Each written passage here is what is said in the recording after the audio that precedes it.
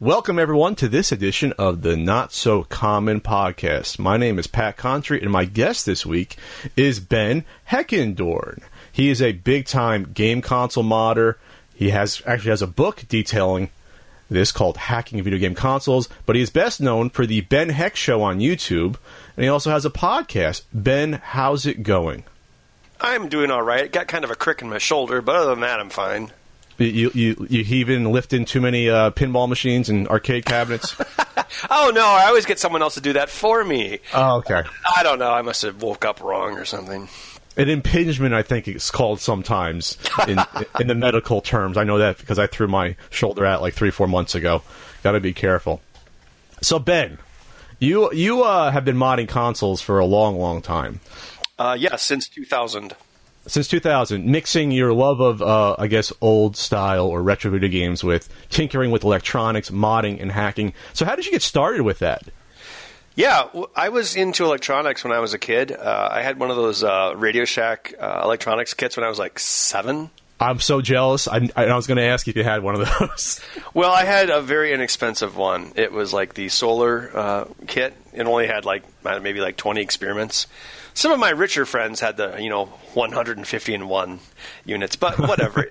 It was fun, and I was really into electronics, and I was 6, 7, 8, 9, but then I got into like computers like when I was about 10 or 11. And I kind of got away from electronics for quite a while, which is kind of I kind of regret that because I think I would be a lot better at it if I would have kept up. But then, later in life, when I was like 24 or something, I kind of got back into electronics because I was like, I would like to do something with the classic games like the Atari 2600, which was really a really hot collector item in 2000. I'd say, 90s, the Atari 2600 was the retro game console. That's when you could say that retro game collecting really started with older Atari 2600 people that want to go back and play at. Yeah. It was the first generation, and now we've gone up to like the Super Nintendo. So that's what you grew up with, though. You grew up with the VCS. I didn't have one when I was a kid, actually. A lot of my cousins did, and I would play theirs. But then I had an Atari computer, because the Atari had computers, an Atari 800, and I actually still have it. It's right next to me, because last weekend I fixed it up. So that's what I actually really cut my teeth on. And I got that 30 years ago this month. That's why last weekend I fixed it up and hooked it up to a new TV and have it on my desk right next to me. Very nice. What would you say your influences were in terms of wanting to get into, I guess, technology, studying it, tinkering? Did you have like a parent that pushed you into it? Like maybe a teacher in grade school that made you interested in science? What would you say really pushed you for that? None of the above. I had no influences or help whatsoever, unfortunately. But I still struggled through, and I don't know. I just found it interesting, that, we can use electricity to make things happen. I think part of it was because I did like video games, and I liked robots and Transformers and Stompers, and I was always taking my toys apart to try to figure out how they worked. I think that's kind of what influenced me. Like with video games, I liked video games. I liked modding things. I liked graphic arts. I was a graphic artist when I made my first console mods. And I'm like, well, I could use these things and put them together to make kind of a neat homage to the old systems. And I guess so, like those different disciplines and how they interact that's what I found interesting, and that's how everything linked together for me.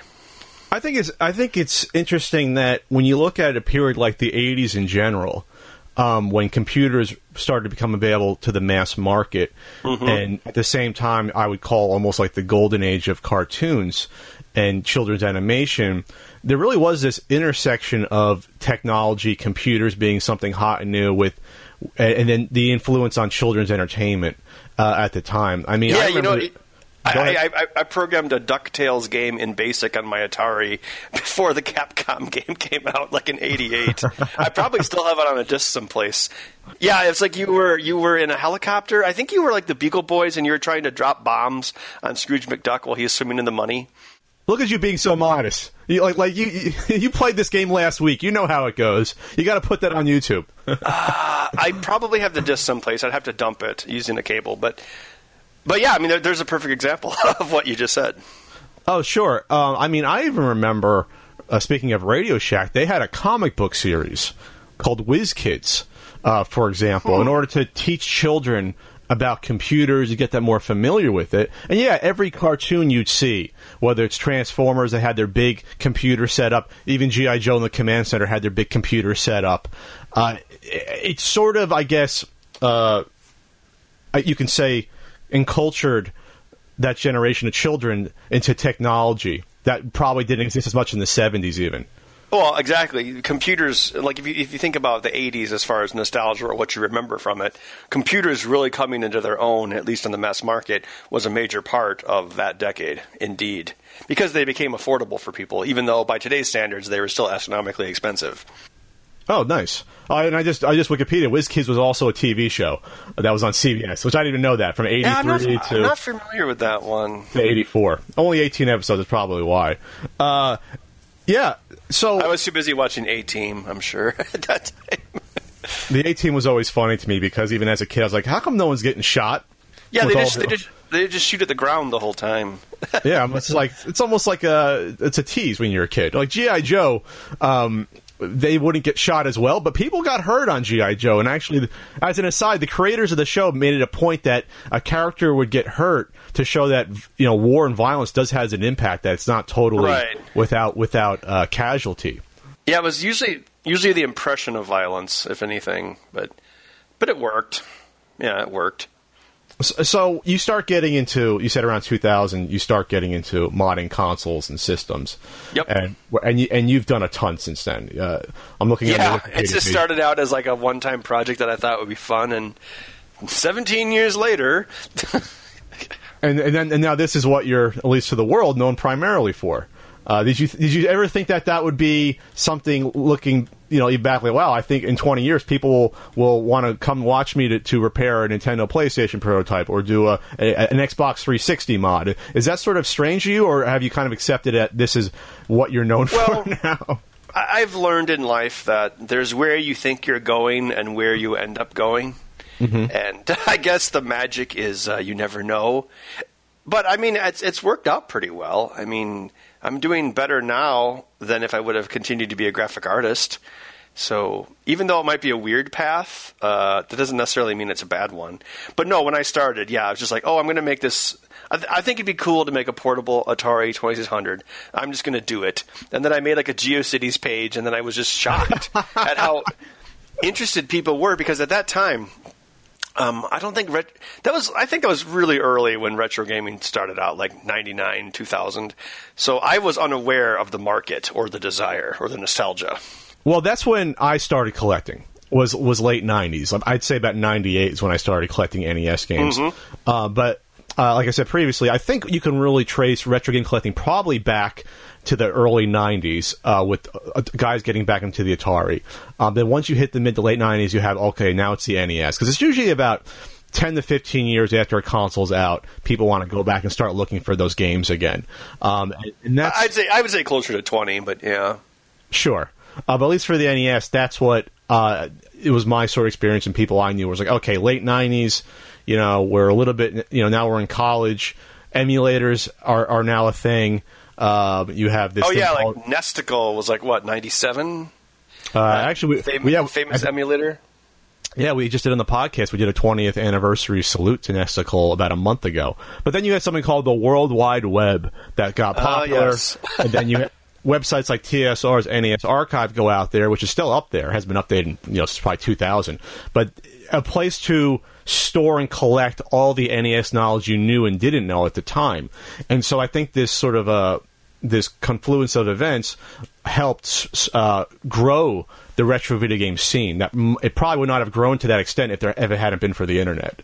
Right. It definitely connected people together. That's an obvious thing to say about the internet, but well, like as I mentioned in my case, like you know, I had my friends and like they were into whatever, and we most talked about like. We talked about video games, but never really outside of that. And then once I had a website on the internet, I was just completely shocked at how many people were interested in like retro game collecting. And again, all thanks to the internet, definitely. So in terms of the modding scene that you obviously have a relationship with, you could say that not that the retro game scene has been dominated. Excuse me, the modding scene has been dominated by retro video games. Obviously, people mod other things for various reasons. Would you say that, though, the influence of retro video games has helped the modding scene in terms of more exposure, people getting more interested in learning how to tinker, how to solder, learning what a microchip is? So you're talking about retro modding? I'm just talking about the scene in general and how retro games have sort of been thrust into it. Right. Well, as I mentioned, video games are a good gateway drug. Like, people like myself, they like video games, and they see that they can learn electronics through the portal of video games. And that's a good jumping off point. Like, if I'm trying to, wire some sort of, inductive load sensors, that's not interesting. I don't have a real-world example of that. But if I can use electronics to make a Nintendo do something cool or spiff up my Genesis, then it does have a real-world example, and that gives me the impetus to want to continue. And that's how it worked for me, and I would imagine it was for other people too, because everyone loves video games. Sure, and so to that point, I guess that's what makes it more entertaining for people who may not know what you're actually doing, the ins and outs of, but at least can follow along your path while you're modding these consoles or trying to repair these systems. We definitely see on our show, anytime something involves video games, it's 4 times the views at least, because YouTube only cares about video games, basically. That's it. That's all they care about. Yeah, we've had that conversation a lot, and I'm like, well, I watch a lot. I watch more YouTube than Netflix or Amazon or anything. I'm like, let me tell you, all YouTube cares about is video games. It's like us. Like, we had that episode where we fixed up that PlayStation prototype, and that got 700,000 views in a few days. It's that's insane for our show. Yeah, I'm just looking at your Nintendo Switch teardown from 2 months ago, 209,000 views, and then something. I'm trying to see something that's maybe more generic and try to compare the views. And there's definitely a difference. There's definitely a difference. We've been talking about ways to take the channel or the show forward in the future, where I probably will take a break from it to be vague. And it's well, you know what, guys? Video games. Yeah. That's my parting words. But I like video games, but I don't know. Well, you mentioned you're not getting. I'm surprised you said about potentially stepping away. Is that something you're actually thinking about? Yes, probably in the future. Yeah. Are you burnt out from it, or you want more different opportunities out there? Well, if you think about our show, we've been building custom things and building examples. We do 52 episodes a year, and for holidays, we just double up episodes. So it's kind of several years of 2-week deadlines, and I think there will be a point where I'm going to be switching to other things. Interesting. Will it be like Mythbusters, where you get a secondary team, maybe that does the off weeks? That that could be a possibility. Maybe you just lighten your load a little bit. Yeah, because if you look at Mythbusters, once they let the younger people go, everyone got mad. So the sidekicks, become almost as popular as the hosts. On our show, everyone loves Felix. So yeah, I don't know. I guess we'll have to see. I probably shouldn't talk about that too much. I don't know if that's actually public knowledge yet. But, well, it might be, unless you want me to cut it. But I think fine. I think when people are afraid of people, I think at least with online entertainment, they like what they like and they're afraid of change. Oh, definitely. And not that they can't get used to it, but there's always sort of a shock phase where it's people might get antsy or they might bleed off, but you might get new people that come in. So I'm not saying you should do a B team on the Ben Heck Show. But I'm saying if you did, at first you might get people to say, "Oh, I don't like this. Where's Ben?" But I think eventually they would get used to it if that becomes the new normal. Just as me throwing that out there.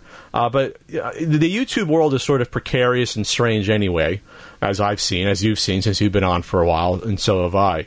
Yeah, it's It's all about video games, and not just video games. I mean, you probably discussed this when you're talking to Mark, but it definitely has to be brand new video games, or if it is old, it has to be Nintendo. That's basically all people have patience for. There's definitely more niche topics. If I did a video on the Microvision, it probably would not get the same views as even the TurboGrafx 16 or Sega Genesis. There's definitely tiers of sort of interest when it comes to retro video games. Obviously, Nintendo is still, you know, you can say the most popular video game company overall just for its franchises, and because of that, all older Nintendo consoles and IPs will still garner interest. There's a bigger crossover between that and, say, older, you know, Sega Master System titles, because today not really many people are playing those or any iterations of those still. Oh, I was just going to say, I mean, yeah, you can definitely see that if you look at like the PlayStation 1. Back in the 90s, the PlayStation 1 outsold the N64 4-1. But does anyone care about the PlayStation 1 anymore? But everyone's nostalgic for the N64. So, yeah, it's quite interesting. Like the Sega Genesis seems like almost forgotten. But, I mean, it was like toe-to-toe with the Super Nintendo. Like, when the Sega Genesis came out, that's all I played because I was like a teenager. So I'm like, oh, cool, it's got sports games, it's got fast games, it's got shooters. It's got arcade games. Arcade game ports, you know. I think I think that right now we're 20 years after the release of the PlayStation, and it might become, with some of these consoles that are not Nintendo consoles, that people will latch onto, say, certain franchises or certain games that they like. So maybe in 30 years from now, people will still finally remember the Crash Bandicoot series, but not the PlayStation itself will not be venerated the same way the NES is venerated, or even the Super Nintendo. Or even the Sega Genesis is venerated to some degree, but it might become that way. I mean, that's just the nature, I think, nowadays of software and games in general, where since now the games are ubiquitous, they're across multi-consoles and PC, that there'll be less of attachment to individual platforms, say, 20 or 30 years from now. Yeah, I think that's, you know, yeah, I would agree with that point. Although, you know, they say that console exclusivity doesn't matter anymore, but then why is the PlayStation completely thrashing the Xbox One? I mean, it must matter somewhat. Well, a lot of that was marketing and Microsoft shooting itself in the foot with the Xbox One with the DRM. Remember at the beginning? The DRM. Oh, yeah. And having it where, oh, no, we're not really going to have used game support on console. And that really upset a lot of people. Obviously, they reversed course, but that really pissed off a lot of people that were scared of that. Right. Personally, I think Sony would have done the same thing, but Microsoft crossed that line first, and Sony was able to see the reaction, and they were able to change course in time. Why wouldn't they? No developers, game companies, everyone hates used game sales. And they will destroy that market pretty soon because everything will be all digital in the future. But that's a conversation we can have. I always argue against that. We'll never get to 100% digital future. It might become 70 or 80%, but I did a whole video on that. 20-minute video on that. We can talk about it. Why do you think that we'll have an all-digital future? I'm going to hear your thoughts on it. Because it just seems obvious to me. I mean, like the Switch, you know, and I'm a pretty well-known, what's the right word, critic of Nintendo. And I think the Switch just uses physical media to make retailers happy and to allow Nintendo to manufacture the cartridges as a profit center, which is what they did in the old days. Like every Nintendo cartridge that was sold. When I say Nintendo, I mean Nintendo, right? I mean, I have to explain that to some people sometimes. You know, Nintendo manufactured third-party cartridges. So if Konami wanted a Contra, Nintendo's like, okay, here's your seal of approval, which is really the licensing seal, and we will manufacture your Contra cartridges for you. So the cartridge manufacturing was a profit center for Nintendo, which I think is why they held on to cartridges longer than they should have. And now that's back with the Switch. But it's also good for retailers, because if retailers are just selling a digital-only product like an iPad, they actually include a bigger cut for the retailers on things like that, because the retailers have a lot less ancillary things to sell with it. But with the Switch, you know, they can sell Switch games on cartridges, and that makes retailers happy. Now, granted, you know, the other consoles also have disc-based media, but I don't know. I just really don't think it's going to last that much longer, because a lot of people say, oh, what if you don't have an internet connection? You know, what if your internet connection sucks? And I don't know. I think if you look at, like, America, and they're like, well, 27% of Americans don't have high-speed internet. And it's like, yeah, and 27% of Americans are old people. So Yeah, I'd really, I would say like a company like GameStop has maybe 5 years. Oh, well, that's a whole different conversation to me because I think GameStop, obviously, they want the physical media because they make all their profit on used games. They make very little to nothing on console sales, which is why they have to bundle a Switch with 5-6 other games and a strategy guide you don't want. They refuse to sell the Switch by itself online when they have the stock. And also the fact that they don't make that much on new games. Stores usually don't. It's always on the peripherals. But on the used games, oh boy, are they making a tons of profit on used games. Oh, hell yeah. But I'm going to go back to your point about people in the U.S. not having good internet. I would say, what about developing nations? What about a country like India, which has well over 1 billion people, that Nintendo might be looking at it, well, could be a very big market for us maybe a few years down the line. And they might... Are those large markets for consoles right now? Like China just recently got Western consoles. But do you see the point, though, is that you have a ton of people out there. Oh, yeah, I definitely do. Definitely get market share there in the future, and their internet might be 20 years behind us and catching up, or 15 years. Right. So for that reason alone, I think physical media is going to be around here longer than expected. And plus, you are going to face, if Nintendo came out tomorrow, or if Xbox tried again to say we are done with having used games be available on our system, you're going to have the same backlash that you had when they announced it for the Xbox One a few years ago. I don't think it's going to be that much different. Someone's going to take a huge hit, being a martyr and trying to attempt that, and I think it's going to be very detrimental to whatever console decides to do that. And yet people love Steam. But PC is always a different market, though, versus consoles, though. Yeah. But it's a growing market. I mean, PC gaming is doing better than ever now. There hasn't been used PC sales since the early 2000s when they started packing in codes to actually install and run the games. So at that point, it was basically DRM'd and dead already. So I think that's a different market, at least in my eyes. Oh, so yeah, I bought the Titanfall boxed copy, Titanfall 2 boxed copy, because Amazon had it on sale for $40, and it's just a plastic box with a piece of paper inside of it with an origin code. Sure. So I always tell people, if you're collecting big box PC games, when you go to the swap meet, anything after, I'd say, 98, 99, 2000, buy it because it's a box. You won't be able to play that game because that code inside has been activated. So that's just the truth of it. I don't think codes instead of discs, I would say that was more like a 2010 and on. I mean, codes. Ben, I mean they would come with a CD, but also install codes. It would have an install code. So when I bought Unreal Tournament 2004, I was really buying the install code for it because I could download the game off the website, but I couldn't play it. Well, what people often fail to realize with video games is that you're not buying the video game, you're buying a license to play it in your home. And in the past, that license was attached to a physical cartridge because that was the best way of delivering it. Like something that people often forget about with the 80s is that disk drives were very expensive. Like your disk drive would cost as much as your Apple computer or your Commodore 64. So at that time, it was actually cheaper to distribute games on cartridges. And then as time went on, it became cheaper to distribute games on disk. But you know what I'm saying? Like the method of delivery has changed over the years. And I think, yes, it will be a challenge in countries that have poor internet. However, I mean, who knows? Well, they still sell the Sega Master System in Brazil, for an example. Yes. So, yes, things definitely, they trickle down. You know, like you'll have like maybe a generation older, and developing countries will be like, "Oh, this is great." But I mean, that will change too. I mean, like with movies, I think once people in China start buying nice TVs and can afford nice TVs for their homes, that ancillary theatrical market in China will probably dry up too, just like it has here. So it does eventually change. It just takes time.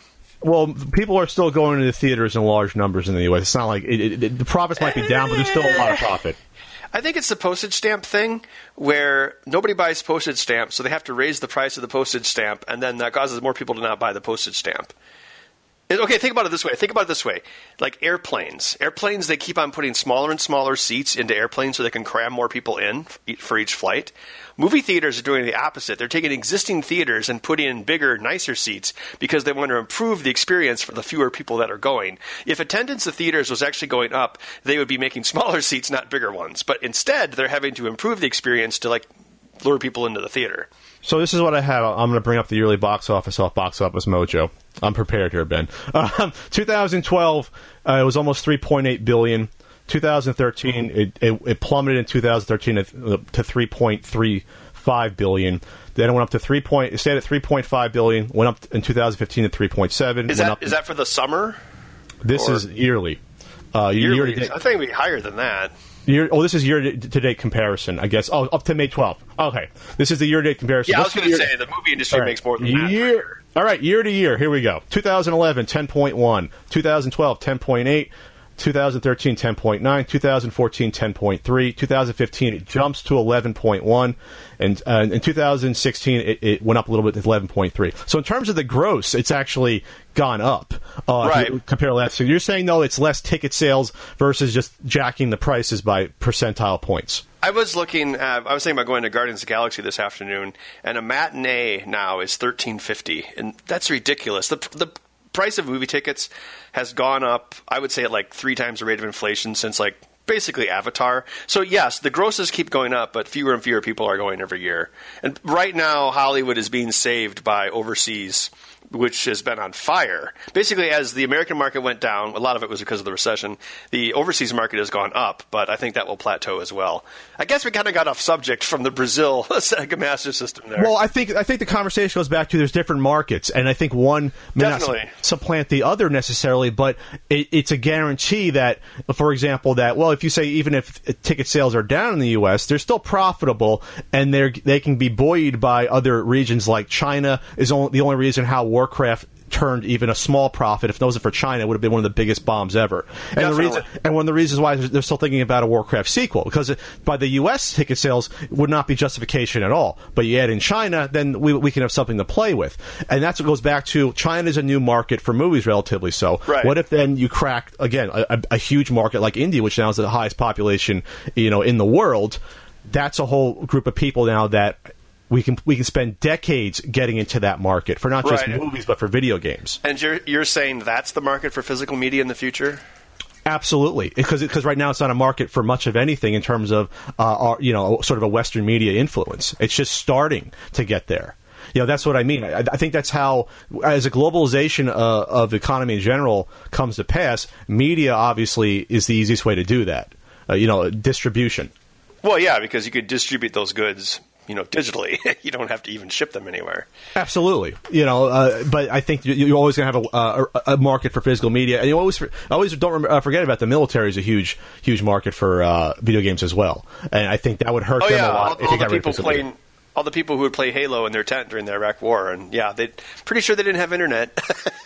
Yeah, those forward operating bases, the people that, in Afghanistan that were set up way out there. And it's like, yeah, it'd be nice for them to do it. I'm not going to say that's one of the reasons why you'll think about it business-wise, but I think if you cut out that market entirely, you're not just going to piss off people, but obviously that's that's lost money. And I think as we get forward, like I said, I think you might get to a point where, if they lower the price on digital games by $10 or $15 and really make it worth buying versus now where it's the same price when a game comes out, I think you might see a shift there, more so, or maybe it's a generational thing. But I think for the next 20 years or so, I think physical media is safe. My opinion, we can agree to disagree there.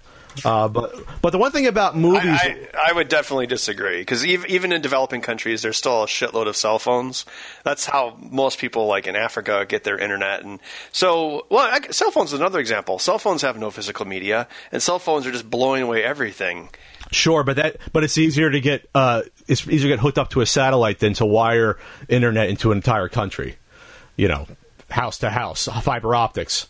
My final closing statement on digital online only DRM is, if you're sitting at home and your internet stops working, everything in your house is basically worthless except for books. And you're like, oh my God, it's like the lights go out during the thunderstorms. Like, what can I do? The internet's not working.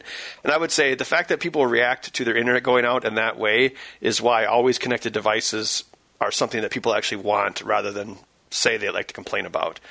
Like, oh no, my computer's always connected to the internet, blah, blah, blah, blah, blah. Oh no, I lost my connection. I mean, it sucks. Like, if I'm at work and, we don't usually lose our internet connection, but it's like the end of the world, kind of. Well, sure, and I think that's my final statement about it, is that the consumers lose hugely if not given the option for physical media in terms of transporting from one device to another. Playing Zelda Breath of the Wild on a plane would be impossible, and having the freedom where if they screwed up and realized, hey, I bought a piece of shit game, they could more easily return it, trade it, sell it to a mom and pop game store to get some of their money back. Steam has refunds now. Like, if the first 2 hours of playing the game, you can get a refund. Like that Bethesda guy was like, well, if people don't like Prey, it's kind of a demo because you can just return it on Steam. Let's see if the consoles ever. Let's see if Sony and Microsoft said you can return that game. I don't see that happening. If they went full digital download, I mean, when they go full digital download, they pretty much will have to have that option. And one more thing, I mean, so many of these games are rushed to market. Like, what was it, Halo Anniversary Edition? It had a patch that was like half the size of the disc. So if these games are having 10 gigabyte mandatory, well, not mandatory, but 10 gigabyte day one updates anyway, the fact that disc, I didn't have to download 50 gigabytes because I installed it via a disc, even though I need to download, 10 or 15 gigabytes and it update almost immediately. So that's almost halfway there to the total size of the disc as is. So people are already doing that. I will say this, though. For whatever reason, I still buy PlayStation 4 games on disc. I don't know why, but I still do. So. Well, there's always a fondness for physical media, though, as well. It's not like I'm ever going to take it to GameStop. I just, for some reason, like having the disc of Horizon Zero Dawn. I mean, a company like Limited Run Games has grown in size in only a year and a half, releasing games that were only available digitally, and they sell out almost, I'd say a vast majority of their sampling of games, and also keeping something like the PS Vita alive in terms of software. I think there will always be some fondness for physical media. Will it disappear entirely with the new generation right now that's growing up with Netflix and Hulu? It's hard to say, but whenever you think that physical media is gone, well, now they bring back vinyl. Now they bring back, even cassettes are back in vogue. So it's a strange sort of looking back period. But I guess in 100 years from now, what will you be looking back at? It's hard to say. If 100 years from now, and I argue, we talk about this on the podcast, 100 years from now, no one's going to care about physical media on retro video games. It'll be like the original tubes that they used, but in the original phonographs before they were records. It's going to be like, you're going to have the one or two crackball, odd jobs out there that'll be playing 150-year-old physical media, but for the most part, it's going to be relegated to museums or a warehouse.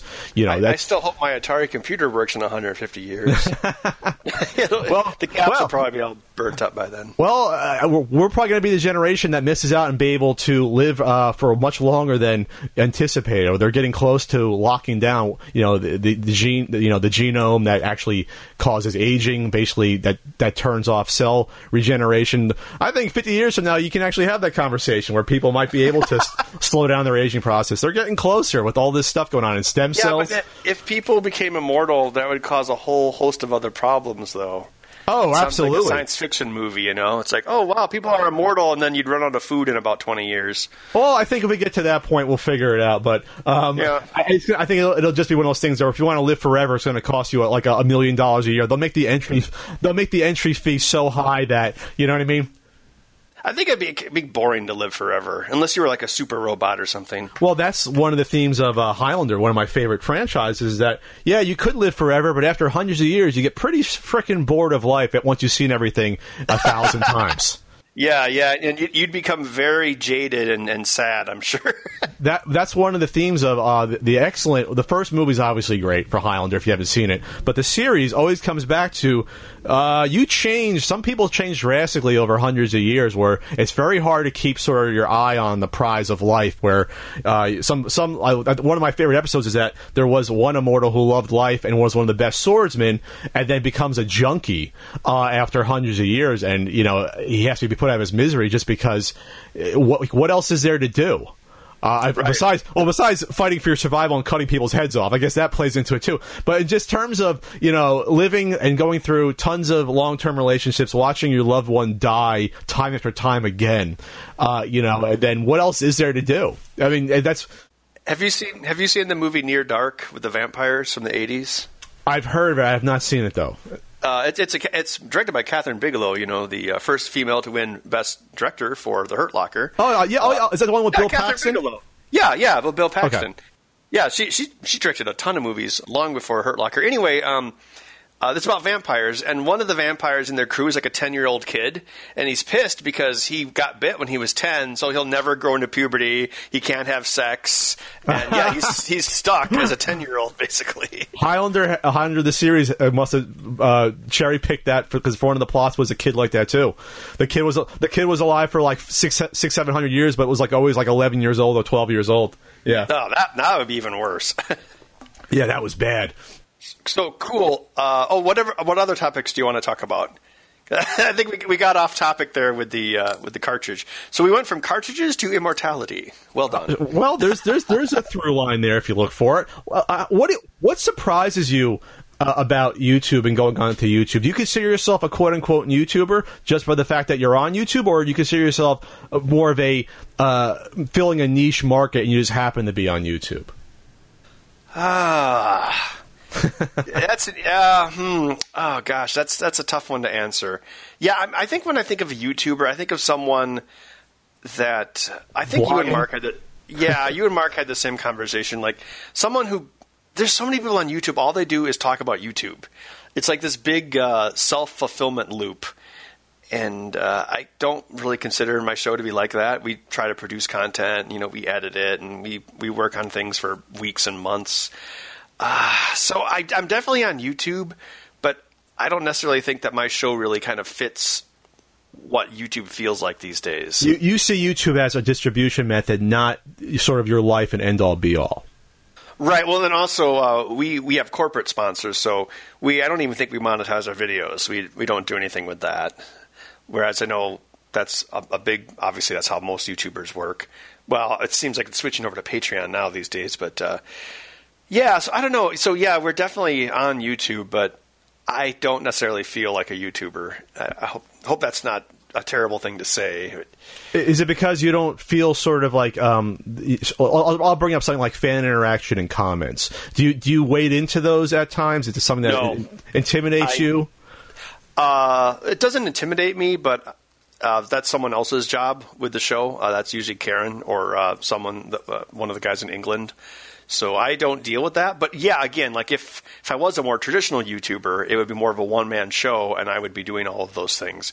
And I don't. I'm not like, engage with me in social media, blah, blah, blah. I don't do any of that. Basically, it's like, okay, I make the show, here's the show. And the interactions, the times I do interact is usually filtered through some of my coworkers to me. So, yeah. Also, our channel has about the same number of subscribers as your average watching cats fall asleep video channel. So in the grand scheme of things, it's not that big. What have you seen in terms of the changing in YouTube since you started around 2010? Now, how can you explain the changes? And do you divorce yourself from that and just try to do your own thing, or have you tried to navigate those quote unquote pitfalls in the changing YouTube world? Well, I think, one of the main problems you have on YouTube is there's just so much content on it, you can get lost. And you have to stand out, or like when we had that Nintendo PlayStation teardown, which I assume you want to talk about as well in this episode because you're like into classic games and stuff. But yeah, when we did that, we had a lot of outside influence. I mean, it's easy to talk about like, news outlets or aggregate site outlets are out of date. YouTube's the future, but it's really when you show up on a bunch of other articles and places online that point back to the YouTube episode, that actually helps too. That's when we can break out. But if it's just one of our normal videos, we don't really have a breakout episode. So I guess my point is if the episode kind of breaks out and is seen outside of YouTube, that actually gave us a big boost. But otherwise, there's probably more content on YouTube. If you tried to watch it all, it would exceed the heat death of the universe. I mean, it's just really hard to stand out. There's just hundreds of hours uploaded every second or some nonsense like that. I think it's like 300 hours every minute or something ridiculous like that. It's insane. So how would you say you found yourself standing out, or maybe you didn't? You just were doing your own content, and then you all of a sudden became a magnet for the modding community. Well, I mean, I was pretty big into modding in that community long before YouTube even started up. So I didn't even really get into YouTube 10 years after I started doing console mods. like doing a show just seemed like kind of a natural evolution because I've been doing it for about 10 years and I'd been on my own self-employed for about six years. And then I had the offer like, hey, do you want to do a technology show on the internet? I think actually, we started on Revision 3. My show did. Revision 3. I remember Revision 3. Are they still around? No, I don't think they are. Well, I mean, look at them. I mean, they were the king of the hill. I mean, well, Revision 3 was derived from, what was it, Tech TV, you know? So it's like cable tech news died, Revision 3 started up, and now YouTube is eating their lunch. There's always a bigger fish, as they said in Star Wars Episode 1. Well, in the past, it's interesting that in the past 10 years, the evolution of something like G4, which was popular right when YouTube was getting started, and then you see that die within about 4 or 5 years. That's dead and gone. And then even the websites that were dedicated, the biggest one being Game Trailers was a huge website, and it goes from being one of the biggest video game sites on the web, and that's dead and gone because YouTube can sort of takes all the marketplaces and combines them into one and having one outlet. I used to love going to like Joystick was a site that I really enjoyed, and I don't think I went to Game Trailers very often. But then, I have found, like even 2 years ago, if I wanted to read about video game news, I would go to a website, and now I go to YouTube because, well, for the reasons you say, and it's kind of weird. Also, it's weird if you're reading a website. You have to actively sit there and read the website. But YouTube, I can just click a button and I can hear someone talk about a video game and I can go work on something else. That's a good point. It's a different delivery system in sort of our how we are in an environment nowadays where we're doing 17 things at once and sort of, being multifaceted where, okay, I'm talking to Ben Heck at the same time I'm reading my Twitter, which I'm not doing, Ben. I'm not disrespecting you. I'm saying I could do that if I wanted to. Multitasking is the word of the day. It's actually interesting because I think 60 Minutes came out with a story, and this is why I like doing podcasts where you can talk about other topics about how our brains are basically being hacked in order to become addicted to social media, especially stuff like Facebook and Twitter, where it's sort of the new drug in terms of literally. You get that feeling of, someone liked my Facebook post of my food. I got a bunch of thumbs up and likes, or I got 100 retweets of my tweet.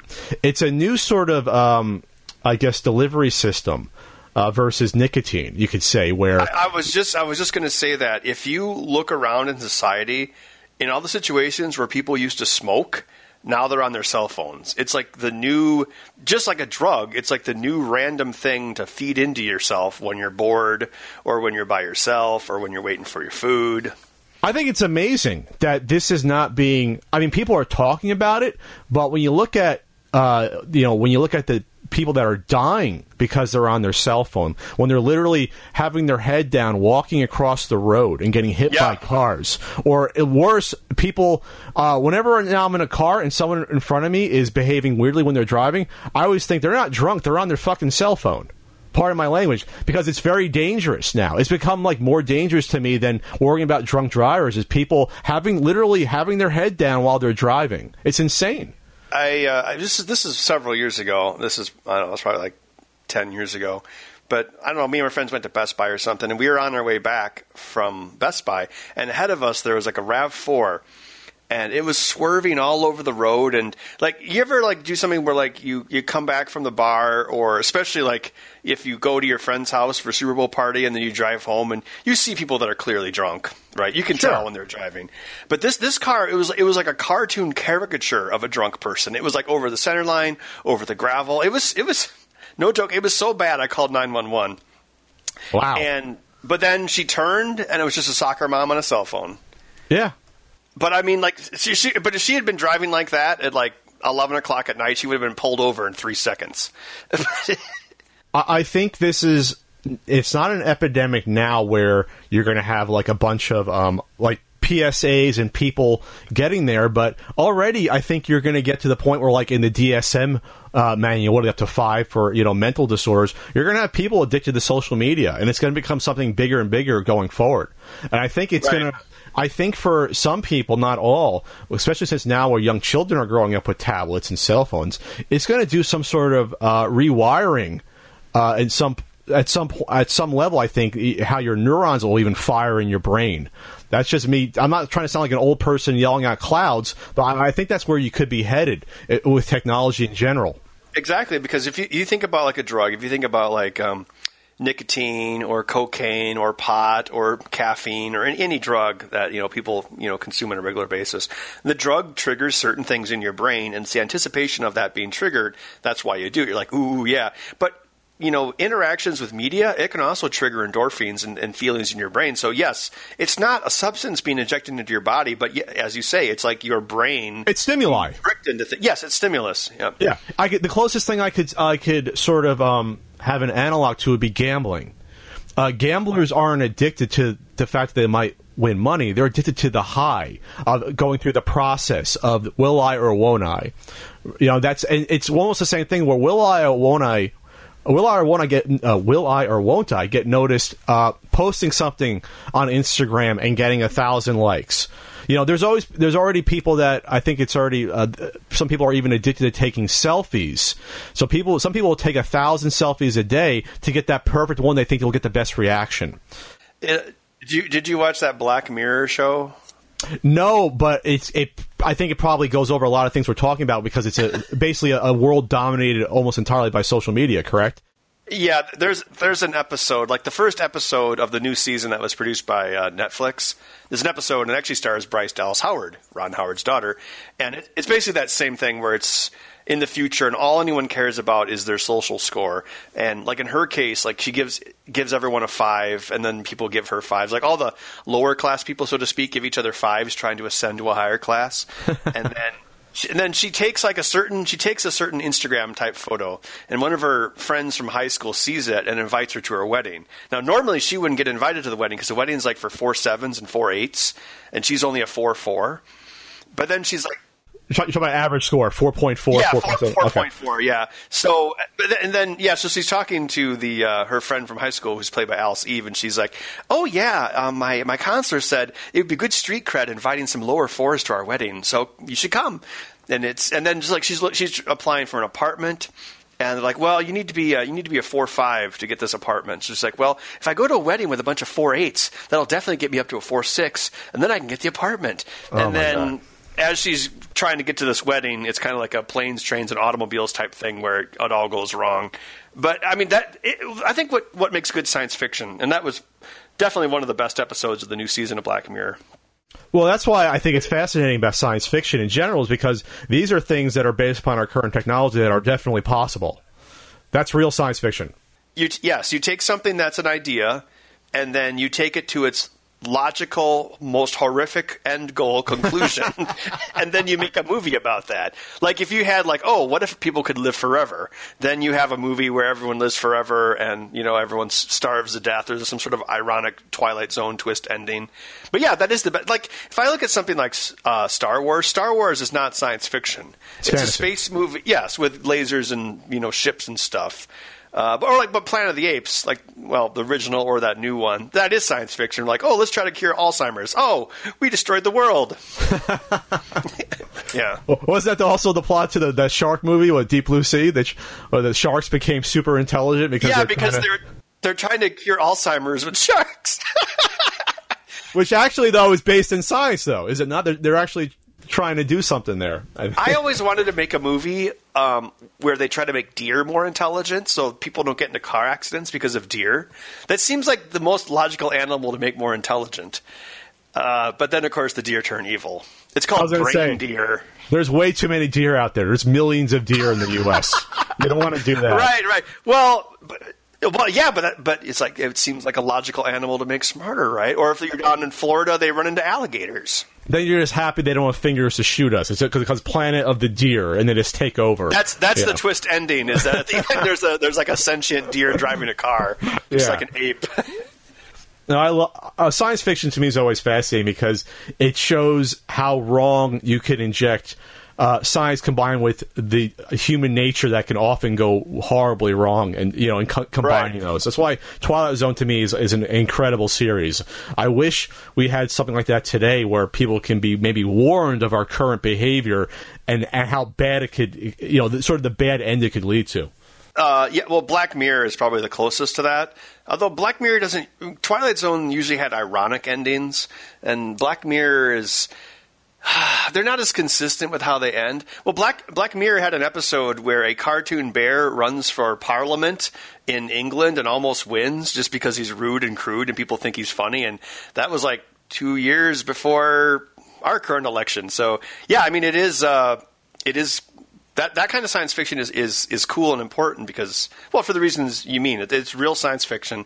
You take, well, Max and I were talking about that last night because we were like, some of my coworkers, we had some beers, and he was like, I'd like to make a movie about like a stem cell monster. It's like these researchers are trying to, do something with stem cells, and they create like this monster turns evil, and it's like the Fly, and all he wants to do is die. And I was like, yeah, that's kind of cool, because like, okay, what if we changed ourselves, like we were trying to fix Alzheimer's or trying to improve our brains, and then what if we took it too far, and then we had some sort of evil monster, blah blah blah. And that's always the fun stuff. I think my idea was like I was like, okay, let's make it this guy. He's got this great life, and he's engaged to this wonderful girl, and then he dies, and he signed his organ donor card, so his body becomes a medical cadaver, which is one of the things that can happen to you. And then they try to reanimate him with like stem cells, and then I guess that would basically be Reanimator, wouldn't it? I was going to say that's Mary Shelley's Frankenstein. You're basically just right. for the modern age. But isn't that always what great science fiction stories are based upon? The road to hell is paved with good intentions, where you try to do something good, and it goes horribly wrong. You go back to like the Lizard in Spider-Man, where he's trying to regrow his arm, and then becomes a Lizard Man. Like it's sort of, it's always like you shouldn't fool with Mother Nature, because Jurassic Park. You don't want to meddle with things you don't understand because you don't have full control over it. And I guess did you see that movie Snowpiercer that was on Netflix with like Captain America? Captain America, or the actor who plays? Was that a Marvel student? Yes, Chris Evans is in it. Captain America.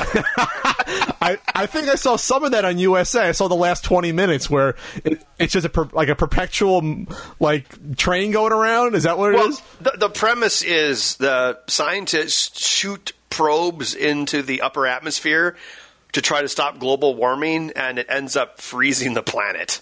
So again, I mean, that's not much of the plot, but that is the backstory. So yeah, it's the same thing. It's like you take something and you're like, okay, well, what if we went way too far in the other direction? And well, actually, there's a Twilight Zone like that, an episode. Remember, the Earth was going toward the sun or something, and everyone was burning up. Yes. And then she wakes up, and that was just a dream, because in reality, the Earth was going further away from the sun, and everyone was freezing.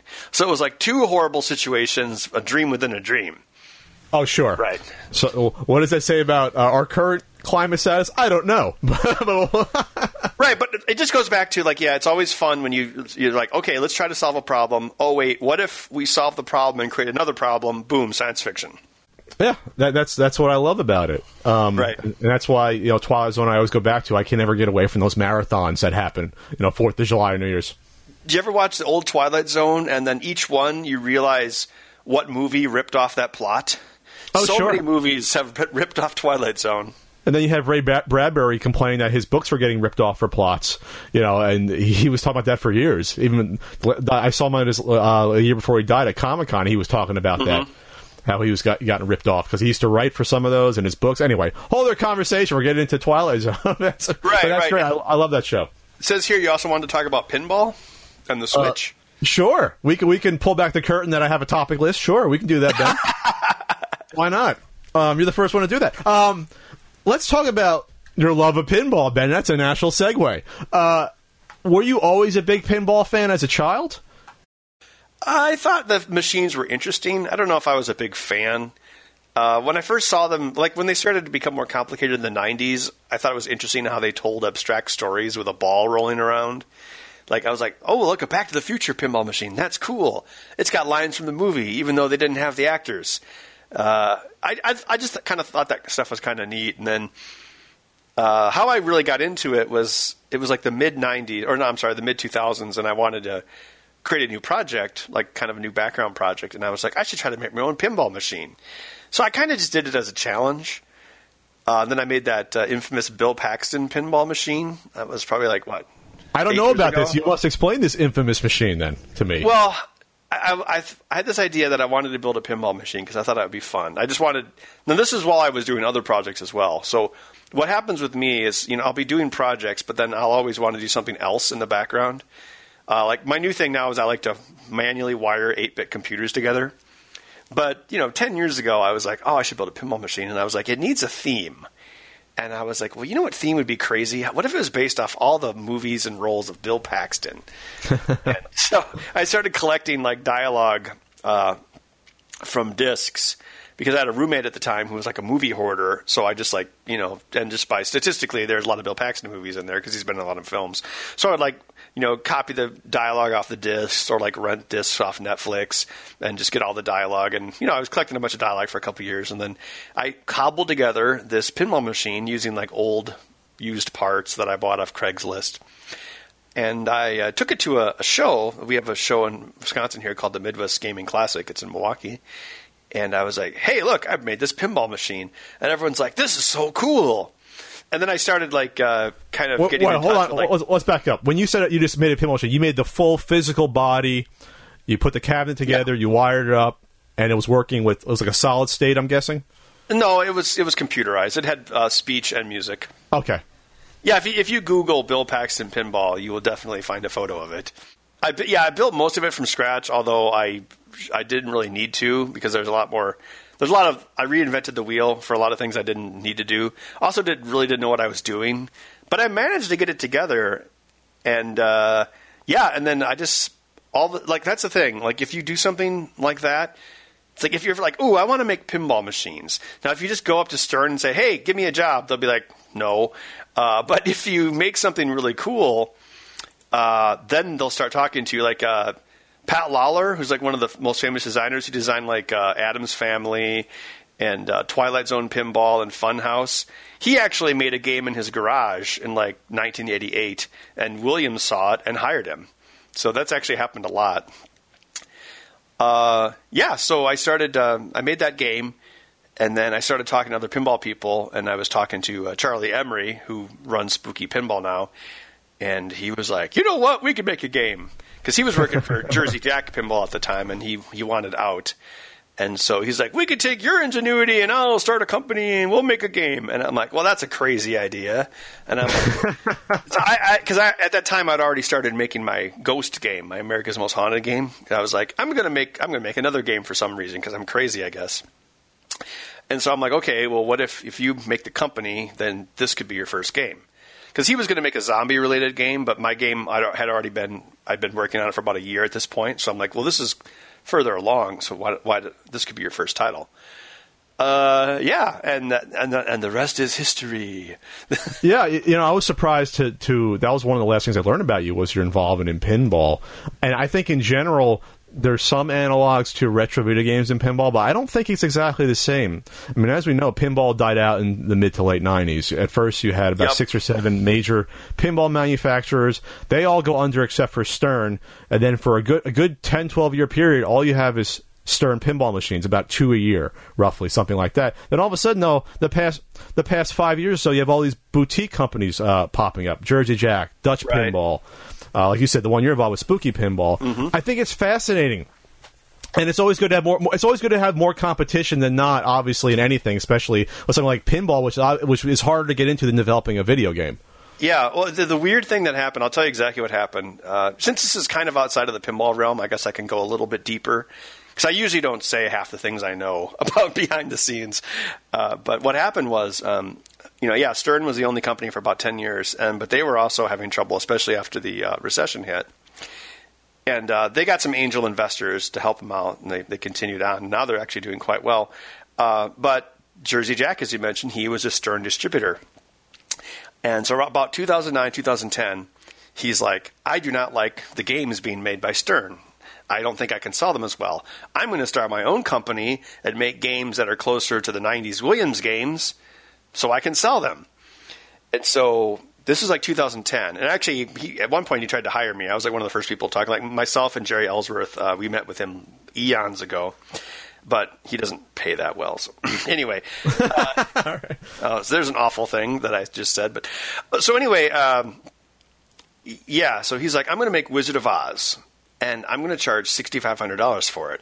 And people just, they're like, $6,500? I mean, this was at a time when you could get a game from Stern, brand new, shipped new in box for like $4,000-ish, right? Sure. For their base model? They only had one model back then. That was before. Oh, they did. Mm-hmm. They didn't do that Pro Premium stuff until Tron, I believe, in 2011. Okay. So basically, what Jersey Jack basically, he didn't save Stern, but they started making money hand over fist because of him, because he basically demonstrated what the price ceiling was for pinball, and it turns out it's much higher than Stern was charging. So Jack started his Jersey Jack Pinball and made Wizard of Oz, which has a lot of stuff in it for $6,500. I played the alpha version of that. I met Jersey Jack back at, oh my God, was that E3 2011 he had it there, or 2012, yeah. I played it there. I was unaware that there was another pinball company. I was like blown away that sitting in front of me was a new pinball machine by a new company. And then it had the big, it was obviously it was wired up for like scores, but not for anything else. Yeah, it was pretty early at that time. And it had the big LCD monitor, which I was like, oh, this is sort of an ingenious step forward for pinball, if you're willing to go there. So for that alone, I was like, RGB lighting under the inserts, that was new with his game as well. Sure. So all the toys are working. You had the spinning house and everything, but yeah, it wasn't, all the modes and everything weren't working yet. And so I'm just happy that we're at a point now. Well, I didn't realize another one exists, Highway Pinball. So at least you have a handful of pinball companies out there putting out different products at the same time. Yeah, it's Stern, JJP, Spooky, Highway, and the Dutch. Yeah. Yes. And there's also a guy in China trying to build a factory. Oh, okay. So we'll see what happens there, and they'll only cost $500 each. So they'll cut the prices down somehow from China. It hasn't been as easy as he thought. He's an Australian who expatriated to China. He's like, I can just build my whole factory here, and I'll just redo everything from scratch. But the thing is, there's no infrastructure for pinball over there. Like, everything is basically here and in the Midwest too. Like, the lockdown bar, the thing that holds the glass in place at the bottom. There's one tool for that. There's one mold stamp. That's it in the whole world. Well, there's two of them. There's two of them. To that. Yeah. So it's basically one supplier. Okay. Yeah. Or like the window, like the window that like Creature from the Black Lagoon and Congo had, and that the Big Lebowski game has. There's one die for that, and Rick has it out in California.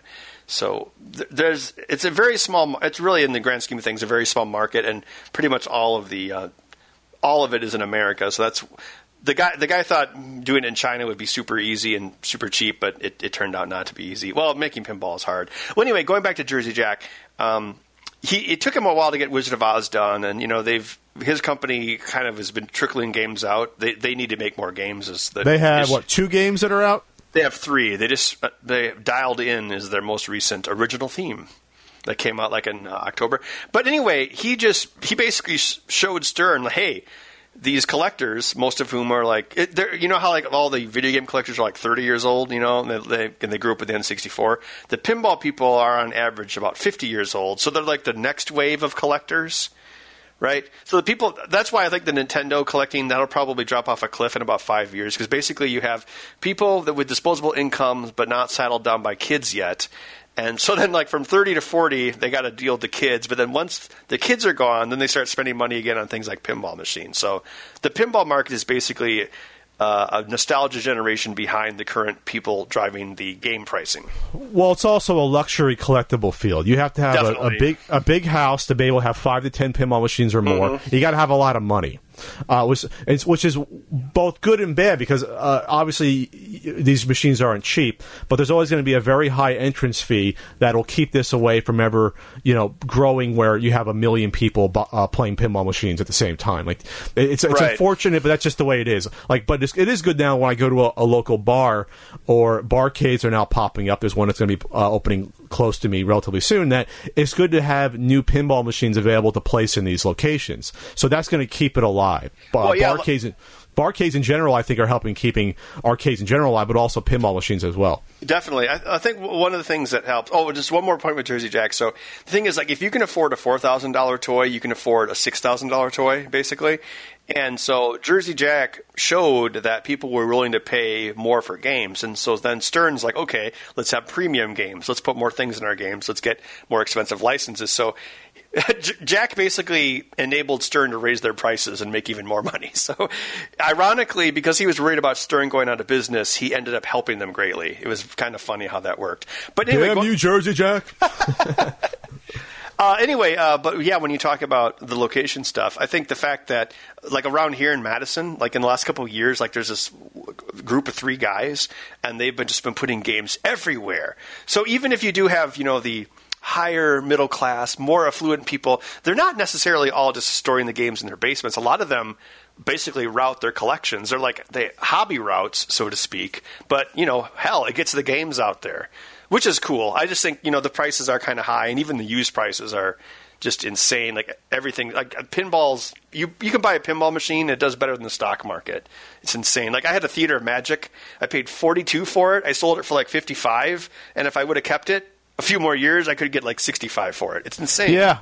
I almost bought on Craigslist. I was probably like literally 20 minutes too late to respond to someone that had a fully working Twilight Zone for only like $4,000. Really? You say, well, most people would be like $4,000. This is like 3-4 years ago. Yeah. That's probably worth what, double now or $7,000? It's like it's insane. Not double, but probably at least 5. It's even like clunker, like Congo, for instance. It was based off a shitty movie. The game didn't sell the pinball machine didn't sell very many copies. A lot of them were destroyed because they ripped it apart to fix better games like Attack from Mars. So now that game is worth big money. It's just insane. Well, let's see. People are trying to get $9,000 for Twilight Zone on eBay. I'm not sure that's going to happen. That's ridiculous. Let's see. 8,000 buy it now. So if it's an 8,000 buy now, maybe that means they could sell it for 6 or 7. I don't know, but yeah, but there's definitely speculation in the pinball market. Well, people on eBay, it's just like those. Well, hell, like kind of like on Pawn Stars, which you have familiarity with. Like they see, like Pawn Stars, they paid like $2,000 for an Evel Knievel pinball machine, which is insane. That's way too high. So people see those shows, or they see American Pickers, and they're like overpaying for some dirty, ratty electromechanical machine from a basement, and they think every game is worth big money. Like Twilight Zone would have to be pretty much mint restored to be worth $8,000. Like a regular routed one is probably more around $5 to $55 these days, but $4,000 would have been a deal, definitely. Oh yeah, that's why I was annoyed I didn't get it, just because I have room currently for maybe one pinball machine, so I have to be very careful which one I choose, and so I figured. Yeah, so and now it's funny because it's not my most favorite machine to play, but it's in terms of how it looks, in terms of the theme, it's probably my favorite overall. Then again, I get to play. It's a very deep game. It'll definitely give you a lot to do. Then again, I have yet to play Big Lebowski pinball, and Big Lebowski is one of my favorite films, so that would be interesting. I think Twilight Zone pin is going to probably stand the test of time better than Lebowski. Lebowski is kind of a thin game. It's got really cool mechs, but the code doesn't really do it for me. My all-time favorite just to play, Medieval Madness. I think it's so goofy and fun. Stern actually reran that a few years ago. They made that's right. Mm-hmm.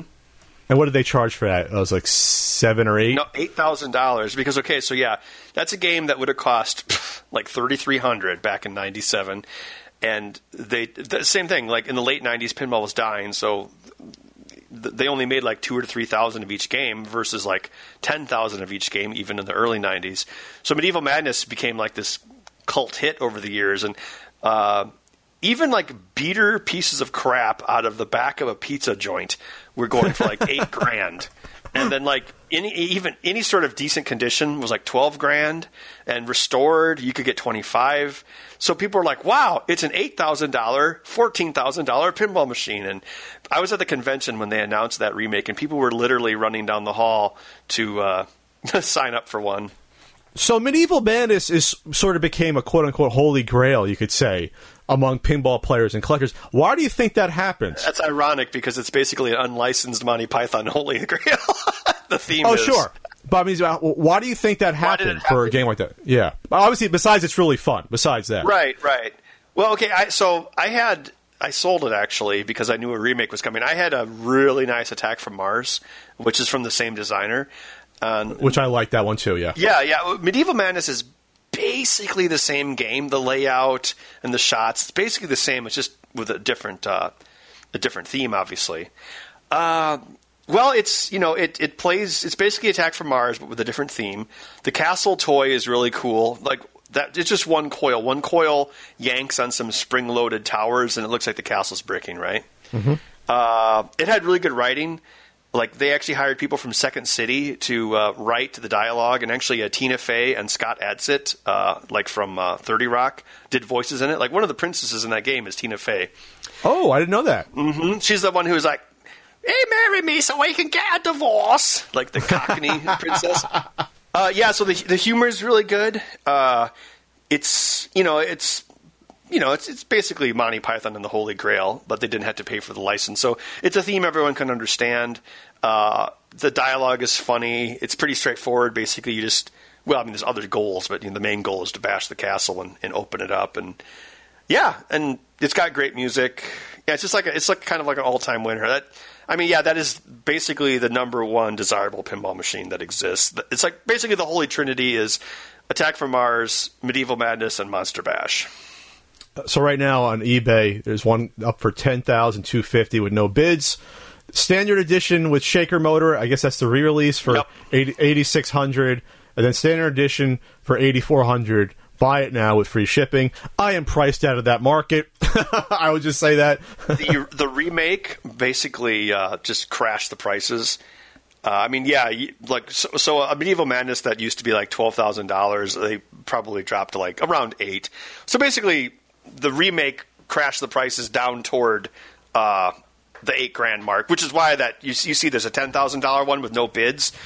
3 years ago, that would already be like at $15,000 probably, but now you can get them cheaper. So why doesn't someone keep making some of these, getting the license for these older ones that are worth a ton of money and putting them out? They are. They're doing an Attack from Mars remake, which is why as I mentioned, I hear a lot of things in the pinball industry, so I knew that an Attack from Mars remake was coming, so I sold mine, but it was still worth more. Look at you, Ben. I Martha Stewarted that one. I was going to say, this is insider trading. You should go to Pinball Court. So basically, people just watch what Ben Heck is selling and realizing, get out of the market now, crash the market, and then the new one comes out, you buy it for like $5,000 cheaper, and you basically make a profit. Yes, I only have one game now. I have a ratty old space shuttle, and I told my coworkers, I'm like, if I sell one of these games, it's going to be Attack from Mars, and they're like, why? That's the best game. I'm like, I don't know. Wink. Yeah. Well, I don't know how much the prices have been affected, but then of course I saw the Attack from Mars remake down in Texas at the Texas Pinball Festival. I'm like, wow, that's kind of tempting. And he actually lowered the price on that because I think he's trying to bend Stern over. And Stern's not manufacturing Attack from Mars remake. They did manufacture Medieval Madness, but Attack from Mars is going to be Chicago Gaming.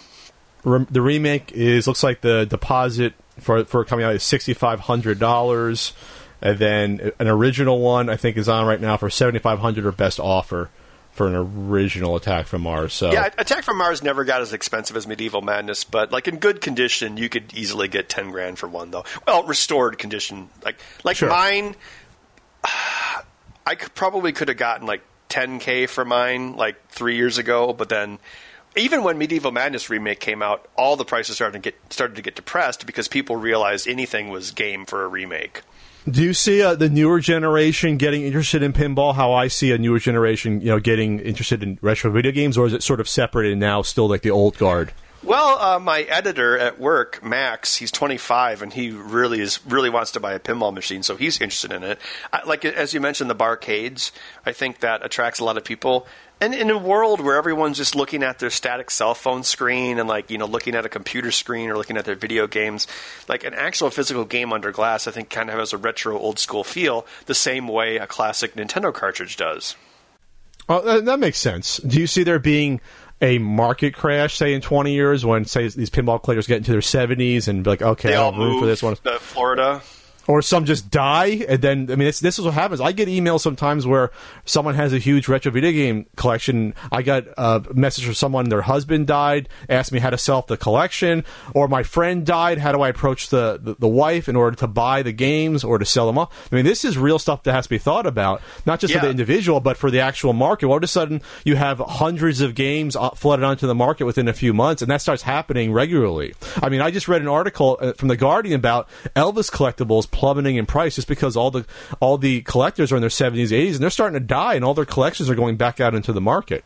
Right. Yeah. Right now, I would say the average collector is probably 50 to 60. And yeah, in 15 to 20 years, they're going to be selling all their junk and moving to Florida to die. And so, yes, if pinball hasn't transitioned to a new market by that point, there's definitely going to be a major correction. Oh, one more thing. That the PlayStation Nintendo prototype, that was found in a box of dishes at an estate sale. Oh, there you go. So maybe someone will find some rare pinball machine they didn't realize a guy had 7 of sitting somewhere. Because remember, as I don't know if you heard of the name Tim Atwood before, people listening might understand that there are collectors out there and people that are in certain hobbies that don't like to publicize what they have. And I'm sure it's the same for pinball, where you have some pinball aficionados out there that maybe have a bunch of machines that are either hard to find or don't want to be known that they have one that's hard to get. And at some point, those machines get put back out into the population and get circulated. Well, even like that Predator game that was made without the license and became a huge legal snafu. There's rumored to be up to 6 of those out there in the wild, most of them in Michigan. And it's kind of like a stolen painting. Like, people paid for it, but they're never going to say they have it. Oh, there's a Predator pinball? So I had no idea. That's fascinating. Now I'm in the market for one. Basically, it was a scam artist who built a prototype and took quite a bit of money in pre-orders, but it turned out he never had the license. Oh, this is recent then. This is in the past 5 years? This is like 2 years ago, yeah. And now he's getting his butt sued off. By everyone. But the thing is, the rumor is that he had parts to make up to 10 games before his scheme was found out. And people speculate that he probably built all 10 and, did cash under the table sales to people in Michigan. Interesting. But that won't save him from the lawsuits and the massive amount of debt he's going to be in. Yeah, but that kind of was an infuriating situation for us because we did an original title and it's so much easier to sell a licensed game, and so he was being handed money he was getting money hand over fist while we were like scraping for pennies with my game, but in the end we won. So. Which I always think is funny when it comes back to pinball machines. It's one of the reasons why I'm glad that not just Stern's doing, because Stern was resting on their laurels and just doing, like a World Series of Poker pinball machine or, Harley Davidson. I'm like, this stuff doesn't really appeal to me that much. Even if I like playing poker, I don't want to play a pinball machine based upon poker, so. Yeah, well, that was when they were first starting out. They probably couldn't afford the really good licenses. But I'm just saying in general, I liked original themed pinball machines. And my favorites are originally themed. Yeah, right. I'll go back and like, for example, if I had a machine that will just say was my the junk food or something that, something like Baywatch I like playing because it's so goofy and fun. The pinball? Yeah, the pinball machine. I would love to have one of those. That's a great bang for your buck game. So is Last Action Hero. I don't know if I played that one. But the whole point is I'm glad to have original themes out there, because otherwise you'd never get something like a Medieval Madness, which I adore. You never would get attacked from Mars. Yeah, it's tough, though. Like I mentioned, so my game was a spoof of, like, reality ghost hunting TV shows. And we had a hard time getting to our goal of 150 units. Well, actually, once we got past 100, then it just went like in a heartbeat. Like I like to say, it took a year to sell the first 100, and then it took a week to sell the last 50. Which to me is funny, because if I had known about that, I would be interested in a theme like that. Like, that's something because to me it's original. It shows ingenuity. It shows creativity. To me, that appeals. People were eventually, now it's like, it's worth like far more than we charged for it in the secondary market. So it's like a hot game now, but it was a tough uphill road. Even like Medieval Madness, like it took 20 years for it to become or at least 10 years to become the cherished classic that it is. And we had the same issue. And like right now, I guess we're doing the Total Annihilation game from Pinball Life, but everything we're doing now is licensed. So then we did Rob Zombie, we have an Alice Cooper game coming, and I'm working on another game, which is a license, and it's kind of tough. It's people say they want original themes, but our experience is that, you can say, oh, here's my zombie game, but then if you're like, here's my Walking Dead game, it's like, oh, shut up and take my money. Yeah, I understand that. It's just, again, it's one of those things where I think people rest on the license and maybe get lazy with it, Well, if you think about it, there are advantages to a license, like money up front. Well, that too, but we were even from a gameplay standpoint, like we were talking about Jersey Jack, and so his third game is called Dialed In, and everyone was like jizzing their pants because they're like, oh my god, it's an original theme with Jersey Jack production value from Pat Lawler, who's like one of the top esteemed pinball designers, and he'd come back from retirement to do it, and then when the game is revealed, it's called Dialed In, and it's about this guy in this city full of disasters, and he has a magical cell phone that he has to fight the disasters with. And it's a really good game, but the title is stupid, and the theme has to be explained to you. I mean, it's kind of like a Sim City pinball machine. That is a terrible name. They should change the name at least, but it's probably too late. But that's an awful name. I told the programmer that. I'm like, that name sucks, and he's like, I came up with it. I'm like, yeah, it sucks. And they actually were going to change it, but then they didn't. Because then you have all of these 50-year-old men complaining about how much they hate a game about cell phones and using their cell phones to post that opinion. That's funny. But it's a really cool game. Like, the presentation is awesome. But so with the license, if I'm like Ghostbusters, you do not have to explain anything about the game. Like, people completely understand. Or Game of Thrones. It's like, okay, cool. I'm going to be fighting people, killing people, slashing dragons, boobs. You don't have to explain it. But when you have an original theme, you have to explain it. Now, but even with something like Attack from Mars or Medieval Madness, you kind of don't have to explain it because people are like, oh, I get it. It's cheesy science fiction with aliens. Oh, I get it. It's Monty Python and the Holy Grail. It's like a shortcut. Even things that aren't original themes are like a shortcut to explaining the game. And I guess my ghost hunting show, I think the miscalculation I made with that is that 50-year-old men don't watch those shows. But I kind of thought, and it did turn out to be true, that their wives like it because women like ghost shows. Didn't you also do a YouTube video that spoofed ghost hunting? Yes, we did. That was actually the basis for my game. It was called Ghost Squad. It was exactly that, and we're actually planning a sequel to that. We're going to film it in time for Halloween this year, Ghost Squad 2. That's pretty funny. And I'm actually working on a feature film that is not a spoof, but it's also like a ghost and like women and like, I'm scared and the ghost is getting me. You're like typical horror stuff. So. Is that a independent Wisconsin production? No, it's hopefully going to be a little bigger than that.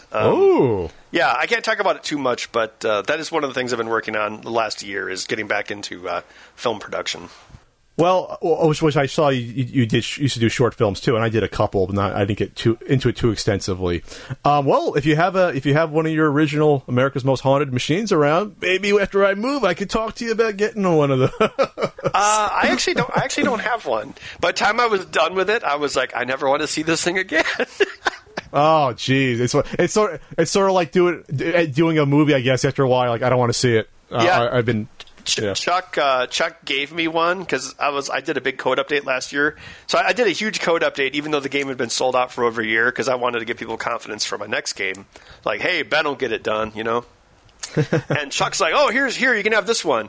And then I'm like, okay, I'm done. Do you want it back? And he's like, really? You don't want to keep it? And I'm like, no, I don't want to see this thing. All right, if you're listening out there, I want that machine. I can't put it up now. I have to move into a bigger house, but I want that machine. Well, I think that one was actually, I think it was damaged in shipping, so it got sent back. So basically, it was an insurance loss machine. So I don't think anyone can get. I don't know how I didn't know this existed. I had no idea. I got to talk to Ian. Ian's holding it out on me on the pinball news, I guess. Well, we had. We limited our run to 150 games, and then Rob Zombie we doubled to 300. Alice Cooper's 500. Mine's going to be more than that. So what are you charging your machines? Alice Cooper, I believe, is going to be $6,250. Rob Zombie and my game were both $6,000, and then my next game, honestly, by the time all the mechs are done, it could creep closer to $7,000. And for those out there, I think that's insane. Now these are going for like $9,000. A lot of these new machines, so like $6,000 doesn't sound that bad to me, knowing that a lot of these are like $9,000. Oh, that kind of reminds me, like, whenever I see people complaining about the price of video games on YouTube, I just think about pinball machines. It's like, oh my God. Like, the way these people bitch about some slight thing that's wrong with their $60 game that cost $100 million. If they knew what it was like in the pinball. Maybe that could be a closing topic, video game inflation. Well, I wanted to segue because I know Nintendo Switch has been in the news, and I saw some of your tweets. We probably have some disagreement when it comes to the Switch. Oh, definitely. I remember you had a problem with the price point, and I remember at the time thinking, I think the price is pretty reasonable. Actually, yeah. All the stuff you get with it, I think, yeah, I would agree the price point is reasonable, having seen it in person. I think if it didn't have the HDMI hub and to basically that one piece, I think you could say, okay, yeah, it should be $200. But the fact that Nintendo is charging $90 alone for that extra video HDMI slide-in piece tells that that's not. Obviously, there's inflation on accessories, but I think that's priced for what people gather it might be at the time. I don't know. It's hard to tell, right? You see that with all of the manufacturers. I mean, like, look at video game controllers. The prices of those has just skyrocketed ridiculous levels. And like you talked about with the peripherals, it's like they're using those as profit centers. Sure. The dock for the Nintendo Switch, charging $90 for that is basically ridiculous, considering what's inside. But if Nintendo can get away with it, good for them. Sure. Well, it's like the Joy-Cons. I complain more so. I complain more so about. Yeah, it's $80 for the pair, but I complain more so about the controller for $70, the Pro controller, just because it was a proper directional pad. And this is the first Nintendo console where the default controller doesn't have a real D-pad on it. That, to me, was sort of blasphemous since Nintendo came up with the D-pad, where I was like, that's kind of weird to me. So I did criticize a $70 Pro controller that, honestly, I'd say a chunk of gamers are going to have to buy at one point. Like, for playing Breath of the Wild, the Joy-Con is fine, but if I'm buying a fighting game, I need to get that Pro controller. I just have to get it to have a D-pad. Yeah, so we did a teardown on the Nintendo Switch, and, I was... Well, I'm very skeptical of Nintendo in general. That's a well-known thing. But if you look at the Switch, it's a tablet, and then you've got those Joy-Cons, and then they give you the dog face controller click thing, and then you get the dock all for $300. So you have to think, like, those Joy-Cons, there's a lot of engineering in those. There's a lot of parts. There's 3 lithium batteries total in the system. You have, like, a heat pipe, intercooling system, a screen, a touch screen, a cartridge connector, a lot of connectors. Yeah, gyros. So my guess would be that they put a ridiculous margin on the dock and the controller to make up for a smaller margin that they probably are seeing with the console, because there's a lot of stuff in that box for $300. Yeah, I like I said to when it first came out when they announced, I said I don't know how much Nintendo could have got away from. Like if they charged $250, yes, people would have been like, oh yeah, that's a great price, but then Nintendo would have been making much of a profit on at that point, and they probably wouldn't be selling that much more. Because if you're going to spend $250 on a console, you'll spend $300. And when the Xbox One and PS4 comes out, and they're like $400 or $500, right, people don't complain as much at the price point. For some reason, with Nintendo, they take an extra jab at them for that, for some strange reason. Well, Nintendo usually, is the cheaper option between those, and they also have a history of, not. Well, I think, what system was it? They sold one system at a loss. I think it was either the GameCube or the Wii U, but typically they try to make a profit on their base console hardware from day one. I think the Wii U, they pretty much broke even, but then again, it's hard to tell because they sold such a small amount that who knows if the scale, for doing 50 or 100 would have been cheaper than selling only 10 or 11. I don't know. Well, one of the issues I have with Nintendo, well, I don't know if it's necessarily a problem that they have, but definitely something that I've noticed is their mentality as far as hardware sales is completely the opposite of Sony and Nintendo. Nintendo makes games in order to sell hardware, whereas Sony and Microsoft make hardware in order to sell games. So Nintendo... I think that's one of the reasons they won't sell a console for a loss, because they're like, okay, we'll lose $50 in each console, but we'll make that up with the license agreements for all of our sales, because they tend to have a lower attach rate than the other consoles, and most of the heavy hitters are first party titles. They're not necessarily getting all the license fees, although I guess they're getting the full price of the game. So yeah, I think that's. I'm one of those people who wish that Nintendo would just make a full spec console. And I'll tell you something that would just melt your brain. You're probably going to hate me for this, but I already do.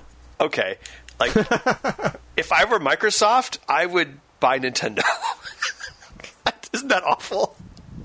Well, Nintendo would say no. I know, but that would be a great synergy because then Nintendo would have great hardware and Microsoft would have great games. It would be like a marriage made in heaven. It could never happen, but it would be I think it'd be smarter than buying LinkedIn.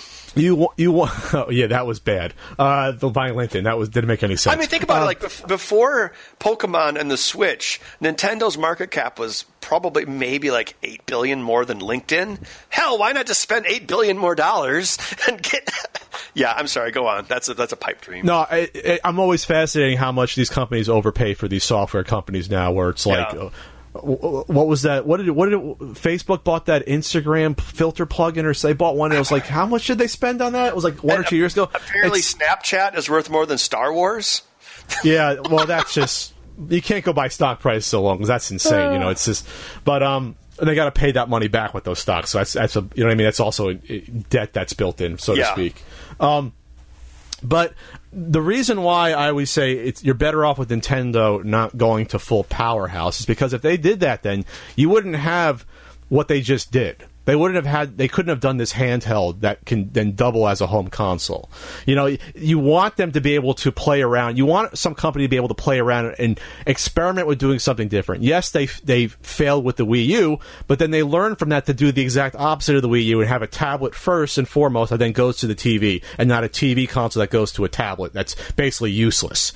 So I like that idea. I like the idea that because they didn't basically do a third underpowered gaming PC console, I can now go on my trip next week and go on a plane and play Breath of the Wild on a handheld, a quote-unquote handheld, right? A giant handheld, but still a handheld. So I mean, yes, you won't get the exact same specs as an Xbox One or PS4, but then again, now you have PS4 and Xbox One titles appearing on the PC. I don't think they're long for this world either, having a dedicated sort of PC console for exclusive titles. So I think, it is what it is with Nintendo, but their value is in their first-party titles. And so they're never going to give that up, and I think, and sort of give that ground up to the other companies. Yeah, I know, but I just you sort of have to follow Nintendo whatever they do, no matter what, because they own those titles. They're never going to be third party. I mean, that's what it comes down to. Yes, that's true. But 10 years ago, no one thought BlackBerry would go away, or 50 years ago, no one thought IBM or Sears would go away, and things can change. It just feels like, I don't know, like almost like their games are held hostage on their system. Like I was talking about this on my podcast. It's like, okay, Zelda Breath of the Wild. That's basically a $360 game. And I think they could sell even more if they were available on other systems. I know it'll never happen, but I don't know. I think it's too bad. Well, the difference between BlackBerry is that you can do anything else on a cell phone that you could do on a BlackBerry, but you can't play Breath of the Wild on another console versus Nintendo. That's the difference. Like 10 years ago when iPhone started eating BlackBerry's lunch, people were like, oh, they have $10 billion in the bank. They're fine. And no. But I'm critical of Nintendo because I like Nintendo. I would like to see them around. I'd love to buy another Nintendo. I don't have a Switch because I was not interested in it. And I don't know. I just wish they would step up the game a little bit. Are you surprised by the overwhelming success so far of the Switch? Did you see this coming? I don't think I'm too surprised because they're definitely, like with that famous commercial, with the hipster commercial, they definitely know that their market is now 30-year-olds who are nostalgic for N64 stuff, not kids, because I think kids have been pretty much lost to cell phones. So I think that was a smart move targeting that demographic. If I haven't seen a whole lot of people in the wild with Switches, but it's definitely like older people. I guess we'll see in a year. I just don't know. I mean, if it doesn't have third party, it's not going to make it. And we saw that same thing with the Wii U. Sure, but it's always it's sort of a feedback loop, right? They never got bored of the Wii U because they never sold. So far, the Switch, there's a possibility this year the Switch is going to outsell the Wii U for its 4-year lifespan, which is insane. And at that point, third parties will be like, okay, this system is more powerful now than the Wii U was versus the contemporary consoles. Well, right. we can take a chance on a port, and I think that's where you're going to probably see it headed. Already, there's decent third-party support, and I think people always forget about the 3DS has really good third-party support, and all those publishers are going to come right over to the Switch when the 3DS is dead and gone in like a year and a half. I guess the question is, though, where does the Switch fit in like a AAA studio's profile of games? Because I think one of the things that killed the Wii U was when the Wii U started, it did have third-party support, because at that time they were still developing PowerPC-based games for the Xbox 360 and the PlayStation 3. Basically, all those consoles have a PowerPC processor from IBM. But then the PlayStation 4 and Xbox One switched over to x86, and so at that point there were basically fewer and fewer PowerPC ports. Like around 2004, like if you go, 2014, like Far Cry 4 came out, and they also made a version of that for the Xbox 360 and the PlayStation 3, which makes it easier to port over to the Wii U because there was a comparable build as far as power goes. But now, like in 2015, basically everything finally switched over to next gen, so there aren't any last gen ports. I think they still do it for like Madden and Call of Duty, but not much else. Well, but that's the good news for the Switch, though, is that the news is that porting games from the PS4 and Xbox One are going to be simple because the architecture is similar. Well, no, but it isn't. The Switch is an ARM processor, and the rest of the gaming industry has gone to x86, basically PC. So I don't know. That's the challenge. So you've got half the RAM, a weaker GPU. Although it's pretty powerful, but it's still. I guess my thing is, you're not going to see direct ports. You're not going to see Horizon Zero Dawn on the Switch, and I think that could hurt it. I mean, the Xbox One, people complain about that system being weaker than the PlayStation 4, which it is, but it still gets parity of ports. You still get like the same game across platforms. I'm looking at what NVIDIA said back in the fall. I'm looking at they said that they admit that the chips inside your PC, PS4, Switch will have differences. The processor will vary, but they still all use a common architectural language. That's basically what it's saying. So, I mean, that's why Skyrim's already announced, and, I mean, to do that game from scratch would have been insane. So, the fact that they're porting that over, the fact that they're porting over NBA 2K is already announced and confirmed. They're going to have, I think, FIFA's already going to be on there. That, to me, is a great sign, because those are not the types of games that you got on the Wii U. Remember, EA pulled their support pretty quickly with the Wii U. Probably because they figured it was a pain to port it over, but also there was no sales. It wasn't worth their time to do it. Right. So we'll see, though. I mean, it all depends upon, I think, how it does it for this holiday season into next year. Because it's automatically going to sell well for the holiday season just because it's a holiday season. If it's still selling well spring 2018, then it has a chance. Because I think you also have to, like Nintendo also doesn't send out dev kits very early. They have less support for their developers than the other companies do. That's one of the reasons Microsoft made a big gain, because Microsoft had great support for the 360 at the time when PlayStation was confusing everyone with the cell architecture, and now Sony has really good tools. Well, Sony also had really good tools back in the 90s. That was one of the ways that the PlayStation 1 got a good head start.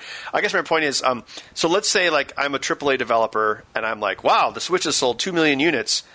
This, it might be worth it to make a game. I'm going to start making a game. I make the decision now. So when does my game come out? Come out like next summer at the earliest? And is the momentum still going to be there? No, I'm more looking at it as, okay, I just came out with my new FIFA game, and if it only cost me a certain amount of money to do the port, why not roll the dice and see what happens? You know what I mean? That's the way I'm going to look at it. Versus, I'm not saying you're going to get a lot of exclusive AAA titles. You're probably going to get next to zero. In terms, okay, you might get Bayonetta 3, which you can make an argument is not a AAA title. But I'm talking about, okay, when GTA 6 comes out, is it possible to do a port over to the Switch? Or even do a GTA 5 port, because that technology, GTA 5 is already 3 years old. So could we do that? And that'll at least pump up sales and give some people a reason to buy the Switch, besides it being obviously Mario, Zelda, Star Fox, if they do a Metroid game. If Red Dead Redemption 2 was available on the Switch this fall, that would be amazing for Nintendo. I just kind of doubt it will happen, because someone like Microsoft would just lay a bunch of golden toilets at Rockstar's door and say, make it happen. I don't really see Nintendo doing that. Microsoft is like the guy who's a jerk, but he buys everyone a round of drinks at the bar and they love him. That's kind of how they do their development. Yeah. But the other good news is that the dev kit for the Switch is really cheap, comparison to where Nintendo usually has. I've spoken to, obviously, reports online. It's only $450 for a dev kit. That's pretty cheap. Yeah. And then I have someone I know who's thinking about porting their game to the Switch and wanted to confirm it, but he's like, yeah, they're going to go along with this, even though it's a sort of a smaller game. And so far, they're going to. I think the indie support is going to be very good on the Switch as well, and all signs are leading it to be pretty good there too. Wasn't that a secret bastion of success for the PlayStation Vita? Was the smaller games? Sure. Yeah. So I mean, like I said, I think the story of the Switch is going to be told next year. In terms of whether or not it's going to last. But obviously, so far, they could not have got off to a better start. I mean, basically, you have 2 games that are floating the system, and then you're going to have Splatoon 2 come out, and that's going to do well for them. And then once you get to the fall, and once you get to June, they're going to probably announce a couple of things as well. Yeah, I actually wonder if Legend of Zelda was maybe held back by the fact that it was also... Come on, Ben. Of course it was. Well, no, not by the release date, but graphically. Because it's also on the Wii U, right? Oh, sure. Right, so yeah. I wonder if the capabilities of the Switch have not really been fully utilized by the games yet, because that's like the standout game, and it doesn't really look a whole lot different than Wind Waker did many years ago. So I'm wondering what the power ceiling of the Switch actually is. I don't think we've quite seen it. Well, like when any console comes out, if you go back to the NES, you look at NES games from 85 versus 91, 92, and it's almost a different system. You know, I definitely see your point, because they push back the release of the Wii U, and obviously the Switch is basically a port of that, where they're like, okay, right. we need so it's basically a Wii U game on the Switch versus a native Switch game. And for what I've seen, there's more slowdown in certain parts of the game on the Switch versus the Wii U. From reports I've seen. Like the Digital Foundry stuff. Yeah, that was weird. So, I mean, that leads you to believe that, we didn't really optimize this for the Switch, where we probably could have if it was a Switch title to begin with. I mean, that could also be troubling from a power standpoint. Like, they said that when it was docked, it actually had worse performance. So it could be that, when they're like, okay, we're going to bump the resolution from 720, which is the screen, to 1080, which is when it's docked, and if that causes the game to stutter, that means that the system's kind of having trouble at 1080, which sounds kind of dumb, but if you think about, like, most Xbox One games do not render at 1080. They render at like 900 or something. So if if Xbox One is having trouble rendering at 1080, the weaker Switch might as well. I mean, I think that's like the joke I saw someone mention about the PlayStation 4 Pro. It's like the 4K PlayStation 4 Pro will now make 1080p gaming a reality. Yeah. It's like everyone wants 4K, but we haven't gotten 1080p right yet. Yeah, it's all marketing at the end of the day, right? People are going to be running out to buy these 4K TVs. The human eye won't be able to tell the difference. There's that scale of when the human eye can actually tell the difference based upon your screen size at different resolutions, and it's all marketing. And that's why when people were originally complaining, the Switch is only a 720p tablet, it's like, could you really tell? Like, really? You're going to really be able to tell if it's 720p on that little tablet? There's a lot of movie theaters that only project at 2K.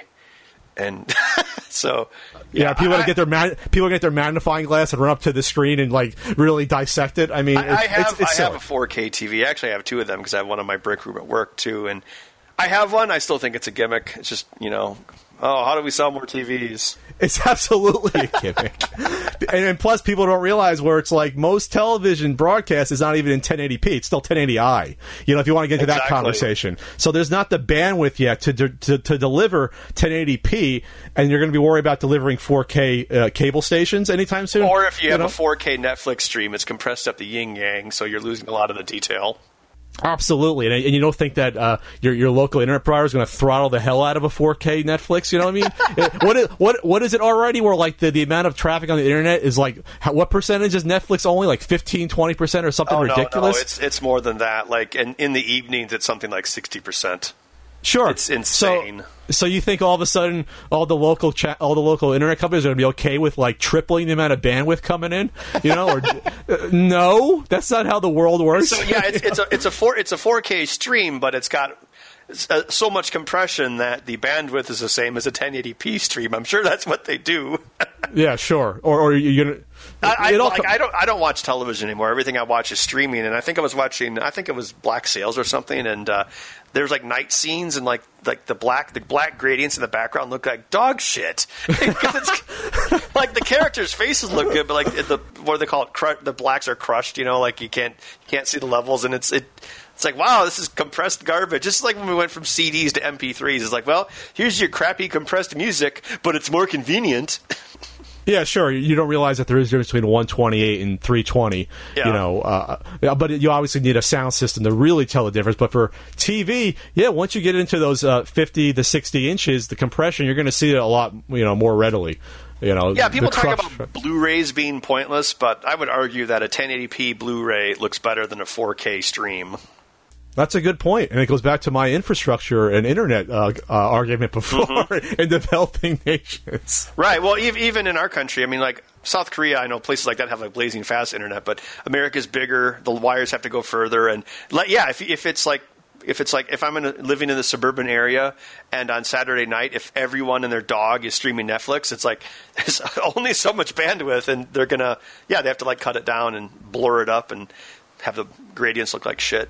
Yeah, because then even like it'll take like 20 minutes to load it on your screen, or then if you're browsing the internet, it might seem a little bit slower. I mean, that happens to me sometimes. I'm like, why is my internet a little bit slower? Oh, it's Saturday night at 7:30 at night, so everyone's watching Netflix. Oh yeah, that's the first thing I'm thinking. It's kind of like the solar power. Like they have that in Germany. Like they have heavily subsidized solar power. So during the day, there's all sorts of solar power that's being generated, but then at night they have to use the nuclear reactors because there's no sun. So that's kind of the problem of like, you have peak power consumption or peak data consumption, and it's all serial, it's streamed, so it's not like growing a bunch of corn and then putting it in a silo. It's like you can't really store bandwidth and use it later. It's always, immediate, and it kind of makes it a problem. We're going to solve the energy crisis the next time we speak on the Not So Common podcast, Ben. Nice. What do you have coming up in the future? Anything you want to promote? Well, we're still doing the Ben Heck show.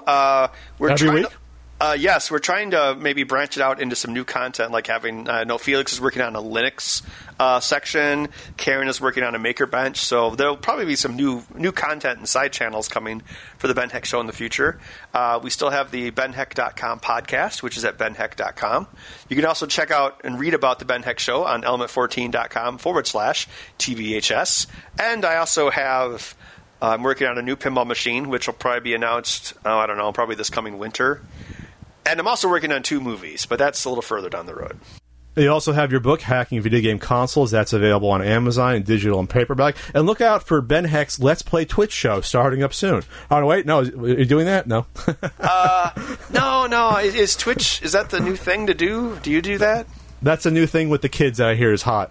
That's like the new like AOL Instant Messenger. It's a new latest craze. Do you ever feel like one more comment about YouTube? Do you ever feel like YouTube is getting like younger and younger, and like older people are going to get phased out? We are dinosaurs when it comes to YouTube. But the other secret is that Twitch is not phased out YouTube, but Twitch has taken the youngest market there is. Kids that are 10, preteens, teenagers. Watching Minecraft. Well, it's just watching everything now. So some YouTubers have decided to go over to Twitch, but Twitch though still is dominated by obviously live streams and not content pre-recorded. So it will never supplant YouTube, but it might take a good chunk out of their market share for sure. It's 2 different things, obviously, 2 different entities, but there's a Twitch audience for a certain type of content versus YouTube. Cool. And with that, thanks a lot, Ben, for joining me. Enjoy whatever matinee you're going to go to, complaining about how expensive it is. Movie well, I just checked. A 4:15 showing now counts as an evening showing. They can jack the price more. There you go. Yep. Join me next time as Ben and I yell at clouds loudly. Yeah, well, thanks for having me on. Thanks again to Ben for speaking to me this week. Check him out on YouTube and on Twitter at Ben Heck. If you enjoyed the Not So Common podcast, please subscribe on your podcast platform of choice, iTunes, Google Play, Podbean, or whatever you use to listen to them. You can rate the podcast and leave a comment to help give it a boost, and feel free to spread the word via social media. Finally, if you want to help directly support the Not So Common podcast, you can check out patreon.com/PatContry. Thanks for listening.